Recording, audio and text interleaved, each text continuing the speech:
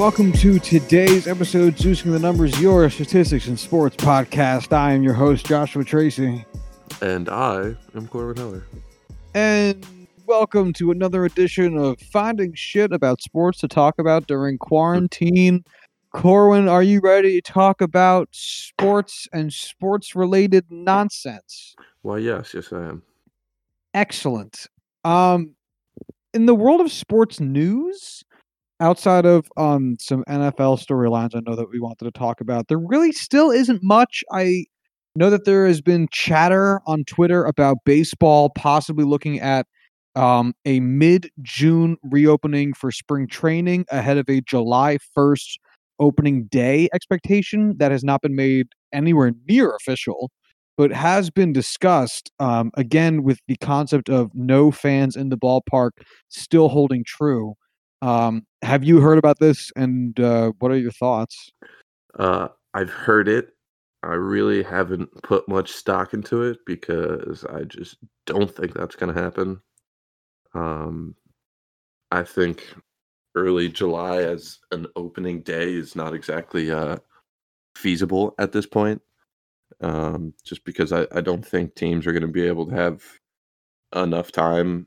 Even if we did start spring training mid-June, I don't think 2 weeks, 3 weeks would be nearly enough time to get these guys hopefully up to speed and not necessarily into shape.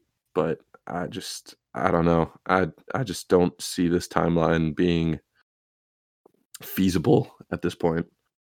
I'd love to have July 1st opening day, but I don't believe it, man. I don't believe it yet. Yeah, I mean, it's one of those things where it's like, if I told you, hey, Corin, don't ask any questions, baseball starts tomorrow, and it'll all be great. I bet we'd both be like, oh, super cool, awesome, can't wait to watch.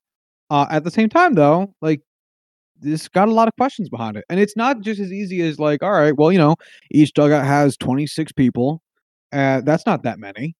They'll just test all 26 of them on both sides. All 52 of them will be good. Well, then you have the coach and the training staffs and the managers and the umpires.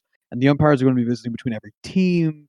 And you have these players' families. What do they do? Do they just stay home and have zero physical contact, in-person contact with their spouses while the course of the season goes on? That's a long-ass time. What do you do about minor league call-ups if someone gets hurt? Sending up and sending down between minor league systems, because if you want to go with the minor league teams, and then like just AAA has another 20 some odd dudes, and then you also sometimes pull dudes out of AA, so there's also another 20 some odd dudes down there. Now we've gone from 26 to well over 50 per team, not counting players' families. How do you plan the travel schedule? What about all the other professional people that baseball personnel are supposed to typically be in contact with? GMs, front office members, their own personal management and agents. Like, it's a lot of people that interact physically on a day-to-day basis that just can't not be present and can't not be accounted for. And like, you take away, like you're saying, 2 weeks, 3 weeks for spring training, that is not a long spring training. No, God, no. I mean, regular spring training already is like a month, also maybe like a month and a half. It's a long time. You can't just do it in 2.5, 3 weeks. But even if you leave that to the side, there's just still so many questions about how this would work. And my biggest one would be, all right, let's make certain assumptions. Let's assume every major league player has been tested, all of them. Every major league was on the 25-man roster last year, tested, cleared, and in a contained environment. What do you do when someone gets hurt? Yeah. What do you do when your front end relief pitcher, who's barely on the team, sucks up a whole bag of dicks in the first 2 weeks and you want to send him down? Like, you have call-ups. Yeah, that's what I'm saying. How do you handle that? So, like, are we expecting the teams to like select a reserve of players? How many players do they get? What happens if, Lord forbid, like every team's catcher or the Mets run through 4 catchers in the span of a month because the injury bug just caught that position, and all of a sudden they're out of not only the catchers that were on their starting roster, but also the reserve catchers that they brought. Like, what do they do then? Like, it's it might be like overly cautious or overly paranoid on my end to think about it, but like at the same time, like that has to be a real concern. Somewhere down the line, weird shit happens. Mike Ford played for the Yankees last year, who was not high on the depth chart at all, because the Yankees plowed through first baseman because they just kept getting hurt. I really do feel like they are in a state of assuming things are going to be able to get back to quote unquote normal by the time they actually open up. And while they know they're going to have to take certain precautions, I feel like they just think things will work out. And I don't know how you could look at that and be like, at this entire situation and feel like it's feasible in any way. Don't get me wrong, it's possible. There is always that possibility that this could work out well enough to have baseball this year, but it's just not feasible. No, I just I'm sorry, go ahead. No, it's just I don't know how, like, from a business perspective, they think they're gonna be able to do this and make money. I don't know. Well, I guess they probably would be likely to make some level of money just by virtue of the fact that people are going to be desperate for sports content whenever they come back.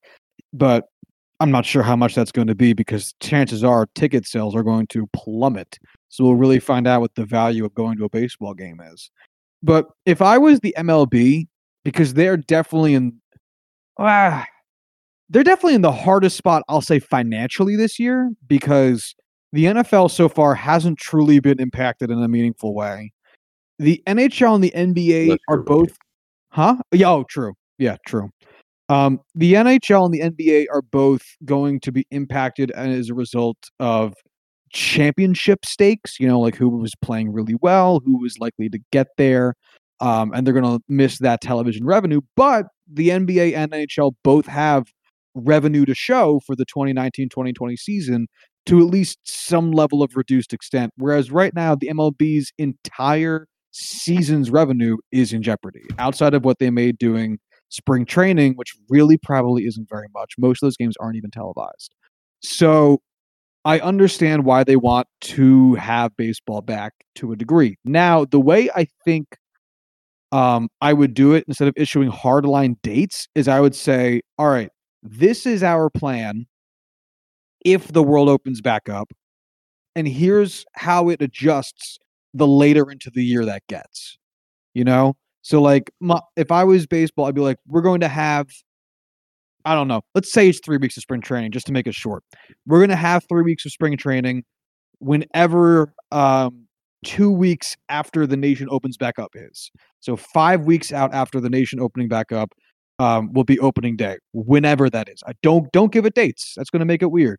And honestly, if you give yourself 5 weeks, you probably have enough time there to figure out dates and logistics in of itself, because the stadiums are all still going to be there, or whatever stadium you're going to use it in is going to be there, and you pick that too. And then you say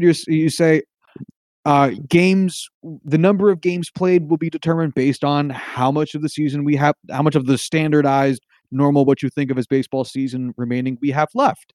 And you could say that it's going to also play to the same scale how many postseason series you have. If we get back between July 1st and July 15th, we'll have a whole postseason series. Or if we get back between July 15th and August 1st, we'll only have the LCS and the World Series or some shit. You introduce a concept for what you're looking for, but keep it vague, because if you make specific plans, you will get fucked. Like, this is not going to go however you want it to happen. Even in your worst case scenario, you're still going to get fucked. Don't even try. And very much so prepare for the very likely option that there is zero baseball this year. Yeah, I mean, if I had to put money on it, I don't want to put money on the fact that there won't be baseball this year, but I think at some point they're going to have to make that decision, and I'd say it's more likely than having an actual season. Well, it's like let me ask you because I've been thinking about this a lot relatively recently, and I would like to hear your opinion too. Mhm. So if the world's opened back up in time for let's say an August 1st season start, so you get like 2 months of what would have been baseball season, August and September, and then um, I don't know, let's say they even push it all the way October for a regular season. Would Mhm. you? I don't know. I mean, I definitely watch it, but all right. I'll put it to you this way. Let's say the Indians won the World Series this year, playing 3 months of regular season baseball and then a very abbreviated postseason in November. Would you feel good about it? No. I honestly don't know how they would be able to have this be a I don't wanna say real season, but something where I feel like this would have to almost be a what am I trying to say? Like an exhibition season? Yeah, Like a that's my exact feeling too. full on asterisk, just like, "Hey, this is just a season where we're playing for fun, for the love of the game, to have something to do." I I just can't see us having an actual honest to God postseason and World Series champion and be like, this is right. This is how it's supposed to be. This is just as good of a season as last year or 2 years ago. Not 3 years ago because cheaters, but you know what I mean. Yeah.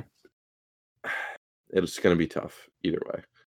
And it's also going to be tough because as much as like I would almost from a fan perspective probably prefer if there was to be a semblance of normal style of baseball played, I'd almost prefer it if they treated them all like not necessarily exhibition games, but a little Hmm. bit more lighthearted. Maybe they go play in places they don't usually play, like let's go play in Omaha, or let's go play in like upstate New York or some shit like that. And just try to like geographically grow the game of baseball, even though you really can't have fans visit though. That's the other tough part. But anyway, the problem being is that owners want money, and that comes in large part from winning championships, and players are going to want accolades like MVP and Cy Young. And again, those are things that come from playing actual games, and it's going to be tough as like a battle between gee, how much do I care about this season, like fully counting as a season? And what does this mean for this year financially and performance wise for these players and owners and coaches and all that? I just had one of the greatest ideas I think I've ever had in my entire life. Lay it on me, big guy. So you're familiar with how the World Cup for soccer works, right? There's different uh, groups, and they play in the group stage. Whoever gets the most points out of that stage goes on, and then you have a regular, essentially playoff style tournament, right? Yeah. Why not just do that with baseball? Not have a regular season per se, but just have it where each division plays, a series against each other each. Whoever gets the most points, however they do the point system out of that, goes on to the quote unquote playoffs. And then that's how we determine the World Series winner. Just straight up full on postseason baseball. You could do it in, probably 2 months. I don't know how many teams are in each No, division. you're right. Five. You're right. Yeah, 5 teams per division. So I don't know. You could probably do this group stage in a month, 4 weeks, where you have an off day or two in between each series, whatever it may be, an off day afterwards, and then you could knock out. Oh, I don't know what it would be, but probably three, maybe four stages of a playoff. However they set it up with a week at a time, and there you go, 2 months, and you have yourselves honest to God baseball season. Well, So yeah, I know. closest we're gonna Well, get. so if you, I'll, I'm not sure if this is the same, but I'm gonna put it to you like this: if you played a 3 game series against every team in baseball, Hmm. um, that is 87 games, and if you played 1 game every day, That's 12.4 weeks. So it's just a little over 3 months, which would fit the time frame that we kind of just made up on the fly previously, which could possibly work. And I'm very willing to bet we'd probably get a decent chunk of double headers this season, just to kind of cram as much baseball into the calendar year as possible. And then from there, if you do an abbreviated postseason, you get something that at least feels better. Right. Yeah. I'm all for that. I think that's a tremendous idea, like I said, and we should call up Rob Manfred and get his thoughts. Point being, they're definitely gonna have to be creative this year. That's for damn sure. Oh yeah, it's gonna Yeah. be intriguing to say the least. Super weird. Yeah. Anyway, that's all I really had for that. What are some of the football things you've been seeing roaming around recently? Larry Warford was released by the Saints. If you don't know who that player is, he is a right guard, right guard, I believe, for the Saints, and was in the Pro Bowl each of the last 3 seasons. This was probably one of the most surprising cuts that I've seen in the past couple of years, just because the guy's gonna be 29 by the start of the season. Um, Pro Bowler the last 3 years. He's in a contract year, so it's not like he's playing for significant amount of money. Usually, contract years are the player's best seasons. They did draft Cesar Ruiz in the first round this year. They saved $7 million in cap. I get why they made the move, like from a business perspective, but from a football perspective, that's rough for me. I think he's going to be highly, highly sought after. I know the Bears have, pushed their interest out there for all to see. This is intriguing to say the least. It's something. Ah, I was super weird. I saw it on Twitter, and I saw it because a lot of people were adding the Jets, telling them that they should pick him up, and I was like, oh, who's this guy? Mhm. But yeah, it's always one of those weird things. Because especially with the offensive line, it's one of those positions that there never seems to be enough players at. So when you have someone who's even like mildly valuable, Mhm. hanging on to them just usually seems like your best bet. So clearly the Saints feel some type of way for some type of reason. Um, how soon do you think before he ends up on a new team? I think it's one of those things where since it was post draft, he pretty much has a whole lot of time, especially without off-season training camps going on right now. He has the time to listen to all these offers and just wait for the best deal. It's not like he's gonna have his stock decline in any significant way between now and when we actually start having training camps. So he can take his time. I think teams are going to be quick to jump on getting the offers to him. So it's hard to put a time frame out there, but everyone who has the cap room to sign him are going to be putting offers out there because he's one of the top guards in the league right now. All right. Yeah, interested to see what happens. I want the Jets to get him so that we own every offensive lineman in football, and we can't lose. Oh man, the Jets need to put some serious money towards him and sign him to a good deal because they need it. They need it. The Jets, the Dolphins, the Bears, all these guys need some big time help interior line. So he's definitely going to make a lot of money this offseason. Good for him. Um, Any other stories floating around the NFL? there really Pretty is only quiet. one other story that's worth discussing, and that's Earl Thomas. Oh my God, that's right. I forgot about this. I Holy just shit.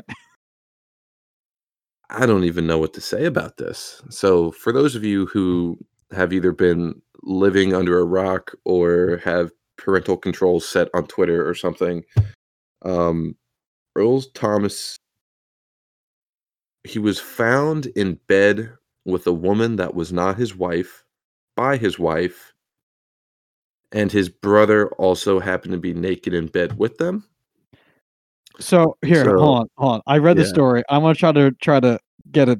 All right. So Earl Thomas's wife had found via stalking or moving through his credit card information. I don't know if she had access to it previously or whatever. That she saw some charges that she thought indicated that Earl Thomas was cheating on her. So what she did was she got two of her female friends to lure Earl Thomas and his brother back to a place that I forget if he rented or she rented. One of the two of them had rented with Earl Thomas's money, right?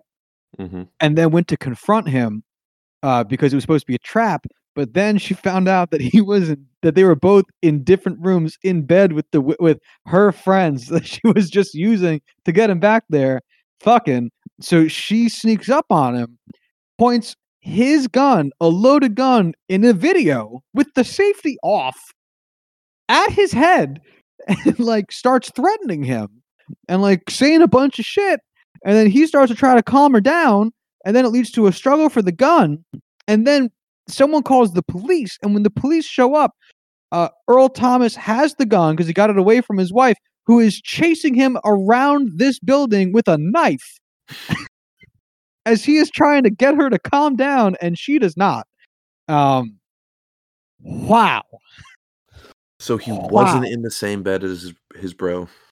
No, they were in different rooms. Well, that's just the most disappointing thing I've heard all day. Yeah, so Nina Thomas was arrested April 13th. So this is almost a month ago now. Charged with first-degree felony burglary of a residence with intent to commit aggravated assault with a deadly weapon. That's some serious prison time. You know what's hilarious is that the Ravens are aware of the situation, but Thomas did not notify them of the incident. How do you tell your boss that? How do you not tell your boss that? Like really? Especially in the NFL, man. Yeah. It's one of those things where I could see it either being something he is trying to desperately hide from anyone else, or this is the shit where like he sends out a text like, "You will not believe what just happened." Yeah. Oh man. When the police arrived at 3:41 a.m., they found Nina Thomas with a knife chasing Earl, who had the gun. Oh my god. I cannot wait for the 30 for 30 on this. I wish people were focusing on this more. Like it's a big story, but like it's kind of fallen by the wayside for some reason. It feels like a Key and Peele sketch. Right. Like I wish this was the focus of everyone. Just everyone. Ugh. It's tough because the reason Earl Thomas didn't tell his team about it, and the reason he even talked about it in general, is because he found out that TMZ already had the footage, and the reason he didn't tell his team about it is because he was like, I want to just try to keep my personal life personal. And it's on the one hand, it's like I get that, but this is hilarious, and I don't care who it's happening to. This is a ridiculous story. So, because it's not even just like, oh man, NFL's player gets mad finding out that he cheated on her. Like the way that this gets detailed from like the ESPN article I read reads like an actual Key and Peele sketch. Oh yeah. Oh man, it's crazy. Apparently, like he doesn't seem like he's gonna get in any trouble though. As well, he shouldn't, because it didn't seem like he did anything wrong. So I guess that's good. Well, I mean, legally he didn't do anything wrong. Morally, there's some issues there. Yeah. Yeah, he might be paying. Actually, if she gets arrested, does he still have to pay alimony? It's one of those things where he did cheat on her, so I feel like there's some legal room there for her to be able to get money, but at the same time, I feel like that's like I don't know the specific laws surrounding alimony. I've never had to deal with it, but I feel like attempting to murder that man that you're trying to get money from is a pretty significant way to make sure you don't actually ever get money from him. Yeah. Nina Thomas, you fucking idiot. Oh well. Oh god, this is just so great. It's Horrible for the those involved, but great for people that aren't. I can't wait for the Netflix making of a murderer about this. Oh, Any other NFL stories floating around out there? some free agency stuff with people that are uninteresting and unimportant. All right, then we'll call that it for news stuffs, I suppose.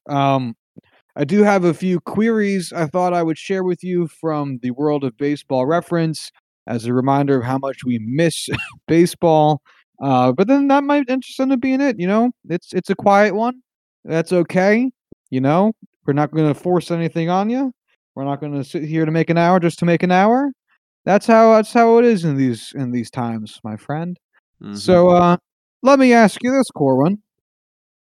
What team do you think has the longest streak of not being shut out, or sorry, no hit, I should say, not being no hit? What team do you think has the longest streak of not being no hit, and how many games do you think that is Like in history or active? in history? I feel like it's got to be the Yankees, right? Like that's just such an easy guess to make. And you said games? Yes. Uh, 275. All right, so 275 wouldn't even scratch the top 100. What? The Yankees, yes, the Yankees do have a streak in the top 10. They're number 8. And that streak is 5,027 games, What? going from September 21st, 1958 to July 8th, 1990, Without going without a hit. without being no hit. Holy shit. The Okay, you have my undivided attention. Keep going. the team with the longest streak of getting at least one hit um, in baseball history is the Chicago Cubs. 7,920 games, going from September 10th, 1965 to July 24th, 2015. What? How? How? I had What? no idea. What? 7,000 games? Damn near 8,000. Yeah. I am speechless. I am truly speechless. I'm here at Team Batting Streak Finder, and my current search is longest streak with hits greater than or equal to 1 from 1904 to 2019. The second longest streak, Cincinnati Reds, 7,109 games, from June 24th, 1971 to April 20th, 2016. Uh, But yeah, the Cubs went almost like a month and a half from going 50 years without being no hit.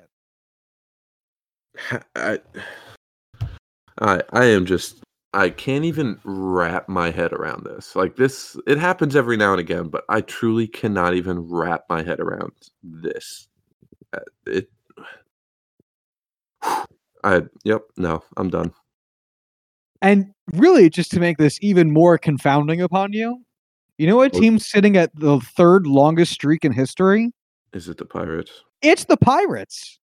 6,541 games. The streak started on August 15th of 1971. Do you know when it ended? 2015. 2012. September 27th, 2012. Right as we got good. Ain't that some shit? And you know what's crazy? In Pirates fashion, actually, no, there's two teams. Oh, no. All right, it's actually, hold on. This is actually interesting because I thought it was one. All right, so the Cubs in those damn near 8,000 games, winning record or losing record? Losing record. Losing record, 4,118 losses to 3,792 wins. So not great. They're still the Cubs, you know. The Reds in their 7,100 games, winning record or losing record? I'll say losing record. No, this one's a winning record. 36-65 to 34-38. Pirates winning record or losing record? Losing record. Losing record. 31-48 to 33-88. Then fourth is the St. Louis Cardinals from May 13th, 1919 to September 23rd, 1959. 6,313 games. Winning record or losing record? I'll say winning record. They're the Cards. Yeah, winning record. It's the Cardinals. 34-75 to 27-89. And the fifth longest streak in baseball history. No, the Royals. May 16th, 1973 to May 18th, 2008. 5,550 games, winning record or losing record. Are the Brewers in the top 10?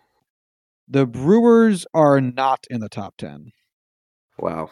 So 4 of the 5 NL Central teams have like 50-year streaks of not being no-hit. And then the Brewers are just sinking that really cool stat.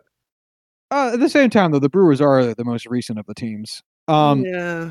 Real quick, though, the sixth, just to keep moving down this list, the number 6 team for longest streak is also the Cubs. Really? With 5,413 games. Yeah, from May 3rd, 1917 to June 18th, 1952, they were not shut out. And then their next streak of not being shut out started in 1965. So they really cover a lot of ground here. Yeah, the Cubs real. Super good at just not being not being no hit. At just not being no hit. That's crazy. I still just am at a loss for how this is a reality. Like I feel like I get like that no hitters are not common, but at the same time I feel like, well, I guess they are really uncommon. That's the thing. They're not that uncommon. There's been like 200 of them. Right, but I guess they just all happen to like the Padres and the Mets. Yeah. Yeah, I guess. For reference, the Brewers' longest streak of 3,142 games puts them at 32nd. That is where they land. Brewers, okay. Yeah, 32nd. Below the Montreal Expos. The Detroit Tigers, below a lot of bad teams. The Philadelphia Athletics. Oh, no, friends. So yeah, that's that. I thought you'd get a kick out of that. I did. I definitely did. So I was telling Corwin, I ran some of these queries like a while ago, and one of them is I have up the page for Hank Majeski, and I have no idea why. I don't know who that person is. He was a third and second baseman for the looks like Philadelphia Athletics here in his profile. He played for the Boston Bees. Oh, of course, the Boston Bees. Very familiar with them. Yep. Then the Boston Braves, then the Yankees, the Philadelphia Athletics, the White Sox, the Philadelphia Athletics again, and the Indians and the Orioles. And I have these 2 dates highlighted. I have no idea why I did this. I literally couldn't even tell you why I have these things open, so I'm just gonna move past it. All right. This was a pitching streak. I looked up the longest streak of hits for a pitcher. Hits allowed being 0, walks allowed being 0, and strikeouts being 5, with no innings pitched requirement. So you had to have an appearance in a game, consecutive games, in which you allowed no hits, allowed no walks, and made 5 strikeouts. Do you have any idea what the longest streak for this might be? 5? No, I feel like that's going to be way too low. I'll say 15 games. So I too was expecting this to be a high number. It is 2. 2?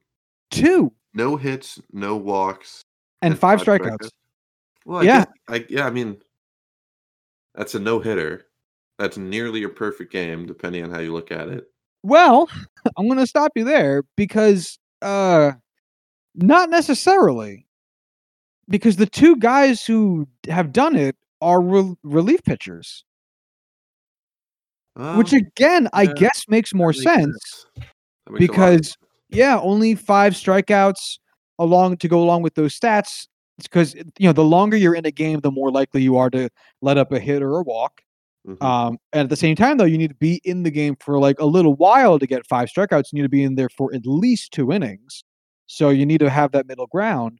Um, and what's interesting is the relief pitchers are from pretty drastically different times in baseball. So the first pitcher to have done it is Ron Davis. He did it in 1981 on May 3rd and May 4th. Ron Davis, a career 4.8 WAR pitcher with a career 4.05 ERA, spent most of his career with the Yankees and Twins, also playing for the Cubs, Dodgers, and Giants. Played for a long time. So that's him. Oh, sorry. And he played from 1978 to 1988. And then the other player to have done this was good old Yusmeiro Petit, who did it in 2014 on August 19th and his next appearance on August 23rd.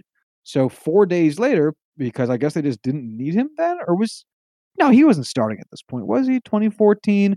He was with the San Francisco Giants, pitched 117 innings. I guess he was a starter at this point. Oh, so okay. Interesting. Interesting. All right. Oh, no, he was a half starter, half closer. So all right, so he played in 39 games. He started 12, but he finished 14, but he has no saves. So that's a confusing stat line.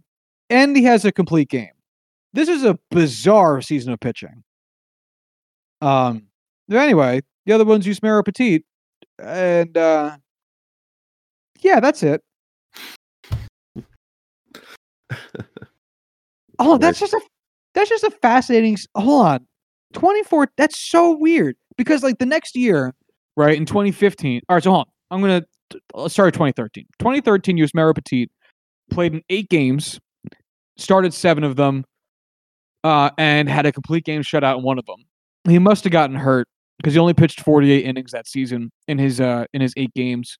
So, whatever. He had a good year. He had a complete game shutout, 7 starts. That's he had a 3.56 ERA. That's good. And then in 2014, he's 29, 39 games, 12 starts, 14 games finished, which means relief appearances at the end of the game, but no saves, which is also super weird. And another complete game. He threw 117 innings, his career high. And then in 2015, he plays in 42 games, has one more start, and then finishes 15 games and actually gets one save because his first career save. So I guess over those 3 years, he transitioned from being starter to reliever, and is now at the back end of the bullpen. But the fact that he finished, how do you finish 14 games and get no saves while having that low of an ERA? That's so perplexing, isn't it? I mean, do we know that he was used as a closer and not just a setup guy? Well, that's the thing. Games finished means that you threw the final pitch. Yeah. That's Maybe what's they so just weird. used him in low leverage opportunities. I guess so. But isn't that a weird 3 years? Yeah, that's not exactly normal or yeah. That's fucking weird. I'll agree with you.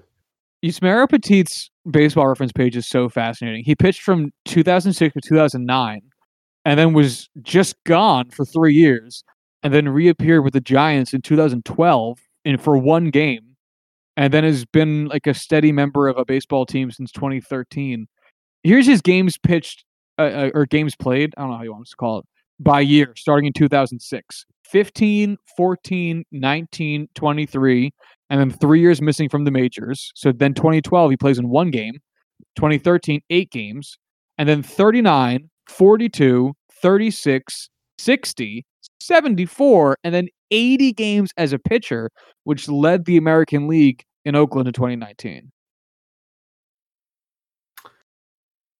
Yeah, I mean, I That's feel just like crazy. if you look through all of Baseball Reference, you're never gonna like stop finding guys like this that just have the weirdest careers that you've just absolutely never heard of. I actually know who Yusmeiro Petit is too. That's what makes it so weird. Is like I just guess I Oh, just didn't know he was like, I don't know, missing from baseball for a while. fair enough. Or Fair I enough. also wasn't paying attention to I the don't know who Giants he when he is, did so this. you know. Oh, he's a reliable relief pitcher. Yeah. He's always there. Anyway, I also have up all the players who hit a lot of home runs in one game. 4 home runs in one game was done 16 times. I feel like we went over this already at some point. Scooter. That's right, Scooter Gennett, the second most recent player to do it. Who was the most recent? Ooh. Who hit 4 home runs last year? It was the same season as Scooter Gennett actually, so 2017. Okay. Who else hit 4 home runs that year? Is it somebody I'm gonna be like, oh, I should have known that, or is it Oh, like 100%. shit? Bartolo Colon. Fuck you. I don't know. JD Martinez. Uh, He did it in Arizona after he got traded away from Detroit. Everyone was like, "Oh my God, JD Martinez!" And then he signed that monster contract with Boston that offseason. and here we are. Yeah. So the 16 players who have done it: JD Martinez, Scooter Gennett, Josh Hamilton, Carlos Delgado. Damn. Don't remember him as a player at That is all. not a name I've heard in a very long time. Sean Green, Mike Cameron, Mark Whitten, Bob Horner, Mike Schmidt, Willie Mays, Rocky Colavito, Joe Adcock, Gil Hodges, Pat Seary, Chuck Klein, and the first player to ever do it, 1932 on June 3rd for the Yankees, Lou Gehrig. Damn. Yeah, there it is. There it is. Landing twice on that ass like Graham. Sorry. I hate you for that. Okay. I expect that. All right, Corwin. Final query I have. Most innings pitched in one game. Most innings pitched in a game. Yeah. Is it something ridiculous? Oh yeah, it's outrageous. 23. 26. Damn. 26, and it's a tie because both dudes who were pitching the game both threw 26 innings, and it ended in a tie, a 1-1 tie. They both got complete games. Leon Kadori and Joe Oishker for the Brooklyn Dodgers and the, I think it's Boston Braves, each threw on May 1st, 1920, which like must have been opening day back then. Both threw 26 inning complete games. That I feel like at that point, that's just the manager's egos going back and forth. Just like, I'm not pulling my fucking pitcher. You pull your fucking pitcher. No, I'm not pulling my pitcher. You pull your pitcher. So Leon Kadori's line, 26 innings pitched, 15 hits allowed, 1 run, which was earned, 5 walks, 7 strikeouts, for a game score of 140, which is rather high. And then Joe Oishker, which is just a fucking guess. Ishker, I don't know. 26 innings, 9 hits, 1 run, which was earned, 4 walks, and 7 strikeouts for a game score of 153, which is also pretty fucking high. At this point, it was the Brooklyn Robins against the Boston Braves. And again, this is the stupidest pitching line ever. Mm-hmm. I can't even fathom that. I feel like knowing the era, these guys pitch the next day. All right, so let's find out. What do they know? Do they know things? Let's find out. Leon Kadori. I'm going to look up his 1920 pitcher's log. And like, let's see when his next outing was. Corwin's guess is next day. Which honestly isn't a bad guess because it's 1920. So he pitched. Where's the dates? Okay, so this was not opening day. This is actually his fourth appearance. He had pitched 3 prior day games, but they were not all in consecutive days. His next appearance after this May 1st outing was on May 9th, so he got 8 days rest in between. His previous 3 outings was a complete game 9-2 win against Philadelphia, a complete game shutout against Boston again, and then a complete game loss against a game start. That's it. So he got pulled from that one. A loss against the Giants. So he had pitched 9 innings in his first game, 11 innings in his second game, 6 innings in his third game, and then 26 innings in his fourth game. He had a few other starts over 9 innings here. He had a 10-inning start or performance, I guess, in his 8th outing of the year. Actually, that's the last one, but he had many complete games. This was hilarious. This is just hilarious. Yeah, ain't that some shit? They just a tie. They just gave up, and I don't blame them. Yeah, I don't really blame them either. Were they a lot more common back in the day? Ties, I think they were more common in like the era just previous to this one, when like you couldn't just sit around for rain delays, like you just kind of had to go home. Touché. So I want to say not as common with this era, but if you told me that they still did happen here, I mean, obviously this one did, so they must have been. But damn, I mean, can you imagine being a fan? When would you leave? What inning would you leave? Oh, For reference, the first run of the game was scored by the Brooklyn Robins in the 5th inning, and then the second run of the game was scored by the Boston Braves in the 6th inning. I would have to say I would like to have stayed until the end of the game. In reality, I probably would have left when... I don't know. I honestly can't even say. All right, hold on. I got what's got to be the craziest fact about this game in front of me. You ready? Yeah. The game lasted 3 hours and 50 minutes. No, it didn't. Yes, it did. No, it didn't. That's not even that long. That has to be a data entry issue where that it's 13. That's like a half an hour longer than like a normal baseball game today. That's not fucking possible, Josh. That's not even that long. You can't have 26 innings in 3 hours. 3 hours and 50 minutes. Oh my God. So it's 230 minutes, right? If my math is correct. Yeah. So that means that each inning took up 8.8 minutes, which is not that long.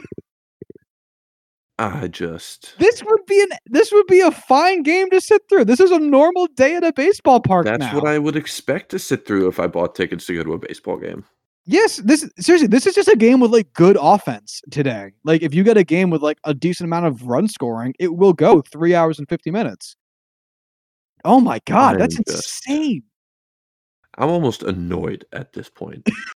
Yeah, right? That it took that little time. And we have to sit through the games that we sit through now. It's just rude. Wow. How about that? 3 hours, 50 minutes. Fucking whatever, man. Oh, man. I can't get over it. I might never actually get over it. Wow. You might actually never what? Get over it. Oh, man. The second most innings pitched in a game, 24 by Jack Coombs, tied with Joe Harris, because again, they did it against each other. In 1906, on September 1st, Jack Coombs of the Philadelphia Athletics pitched a 24 inning complete game against the Boston Red Sox and Joe Harris, ultimately winning 4-1.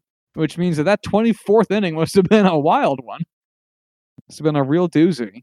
Real doozy. Sorry. How many games? All right. Oh, man, I'm trying to think of a good way of putting this. So when I put this in, I was kind of expecting it to be like 16 or so, right? So 16 innings will put you at 73. Wait, what? If you pitch 16 innings, which I would have thought would have been like near the top of this list, you would be 73rd on this list of people who pitched a lot of innings in one day. Damn. Like, yeah. How many? 18 innings. 18 innings was pitched a whole bunch of times. It was pitched 8 times. Eight people pitched 18 innings in one day. And that's just 18.0. That's not even 18.1 or 18.2. 18.0. Yes, that is how math works. Like, it's just so many innings. I wonder what the most recent performance is on this list. We're gonna find that out for you, for the people. What's for your the 1978. What's yours? Sure, I'll do 1979 just to fuck with you. And you would win because it was 1980. So in 1980, there were two different 14-inning complete games, which is hilarious. Yeah. All of them were Oakland? Wait, there were 4 complete games pitched. All of them were for Oakland. What? What? Okay, hold on. And they were all 4 were different people. So hold on. So May 17th, 1980, Matt Keough, Keough, which is just not a name. Matt Keough, May 17th, 1980, pitching for Oakland against Toronto, pitched a 14-inning complete game win, 4-2. Final line: 14 innings pitched, 5 hits, 2 runs, 1 of which was earned, 6 walks, 8 strikeouts. UER? Oh, unearned runs allowed. No one cares about that. No home runs allowed. Okay. And then the next month, these all happened in consecutive months. Mike Norris on June 11th, 1980, pitching for Oakland against Baltimore, pitches a 14-inning complete game win against Baltimore, winning 6-2. 14 innings pitched, 12 hits allowed, 2 runs, both of which were earned, 2 walks, 5 strikeouts, 1 home run allowed. Then on July 20th, Mike Langford, pitching for Oakland against Cleveland, complete game win 6-5. 14 innings, 8 hits, 5 runs, 4 earned, 1 walk, 4 strikeouts, 1 home run allowed. And then finally, the next month, Steve McCatty, pitching again for Oakland against Seattle, the 4th different opponent, pitches a 14-inning complete game loss, 1-2. 14 innings, 6 hits, 2 runs, both of which were earned, 4 walks, 8 strikeouts, 1 home run allowed. Holy shit. That's some Billy Bean baseball right there.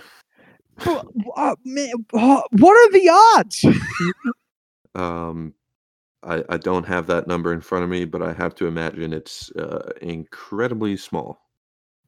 All right, the odds that there were 4 different that there were 4 14-inning complete games in the same year already the odds seem pretty low. Yeah. The fact that it was 4 different pitchers, I think, might actually make it lower, because then you're assuming that there's 4 different pitchers capable of doing it physically, and who have the clout with their managers that they would let them do it. And that's asking a lot, even in the 80s. And then you have the fact that they're all on the same team. Just makes it more perplexing. This is hilarious.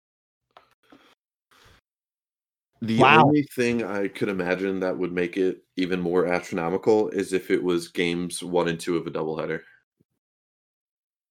Oh my god, that'd be beautiful. Yeah. So when I saw that there were 4, I assumed that this was like what we had seen in the earlier part of this query that I ran, where it was like like one of them is one pitcher from one team and the other one's the other pitcher from the other team. But no, all four. Especially because I saw Oakland so many times. Mm-hmm. But no, Oakland did it every time. All right, do you think Oakland was good that season or bad? I'll go with bad. Well, it's 1980, and they won the World Series in... Oh, I don't remember when that was now. Fuck. They finished that year 83-79, second place in the AL West. Yeah, So okay. they were like going for a playoff spot. I don't know. It's just... I got nothing to say there. I have no anecdotes to make on that. Them being like 3 games over 500. So their starting rotation was Rick Langford, Mike Norris, Matt Coog, Steve McCatty, and Brian Kingman. All four of the all the top 4 guys were the guys involved in these 14 inning complete games. Holy shit! I guess I just keep forgetting how much more common complete games were. How many complete games do you think these 5 guys had between the 5 of them this season? How many? What was that? Can you repeat that? Yeah, sorry, that was a big chunk of words. How many complete games do you think the Oakland Athletics top 5 in the rotation threw this season? I'm gonna go wild and say 4, and those were the only 4 complete games. So you would be wrong. No, the answer is 93. Holy shit! Yeah, Jack Langford threw 28. Mike Norris threw 24. Matt Coog threw 20. Steve McCatty threw 11. Brian Kingman threw 10. And if we throw in closer Bob Lacey, they get another one. Because apparently he started 1 game that season and it was a complete game shutout. Are you fucking serious? All right, baseball just doesn't make any fucking sense. This is stupid as shit. All right. Wow.